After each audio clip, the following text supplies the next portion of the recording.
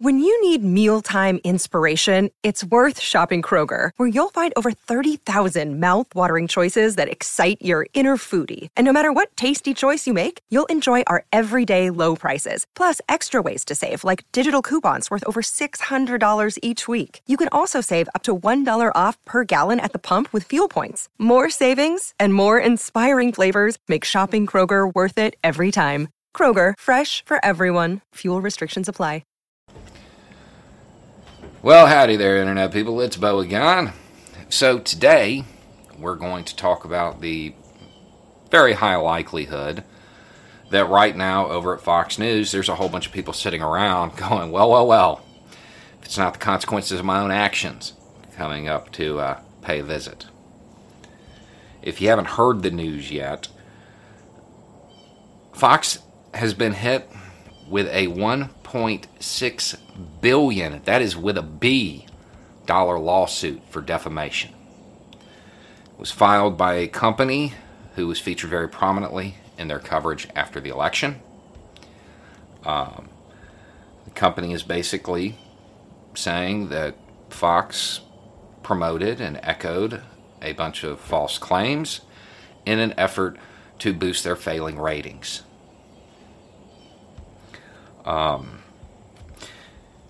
This company, who I'm not naming because they're suing everybody, this is the latest in a string of suits filed by them because they were named, they were villainized by a whole bunch of baseless theories, and they suffered because of it.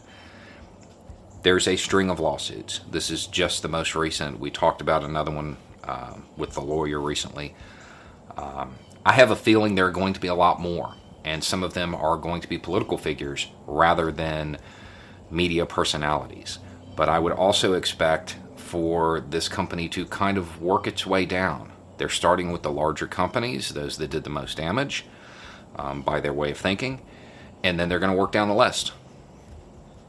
They're going to, I would imagine, go after smaller personalities who echoed these claims, who promoted these baseless theories, and they're going to attempt to hold them financially responsible for that. Now, normally, today's go-to defense, if you're hit with something like this, is to say, well, no reasonable person would believe what I say is fact. That's the go-to defense, and it's been used a lot lately. It is in the filings from the lawyer.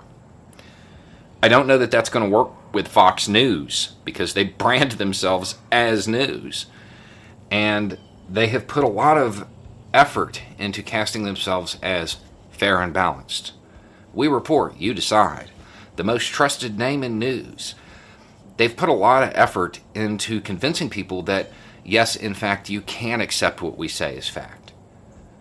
I haven't seen all of the specifics of the lawsuit yet, but I would find it very hard to believe that that defense is going to be effective here.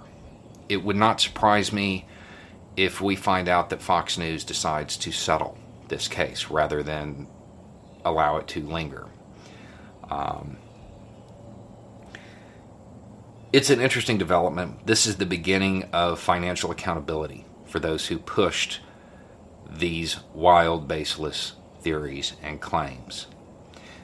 I want to point out that at the same time this is happening, you still have people in public office using these wild, baseless claims to enact an agenda designed to suppress the vote, designed to influence the next election. I think that's worth noting, and I think it's worth paying close attention to any political figure who leans into that, specifically those in Georgia. I think that might be something that the American people need to do. There's going to be a whole lot of political figures who were active in the last couple of years who really should become retired, who need to get out of political life because of their actions, because of what they did, and because of the long-term damage that they caused and some are still causing. It's not something the American people should forget. Anyway, it's just a thought. You have a good day.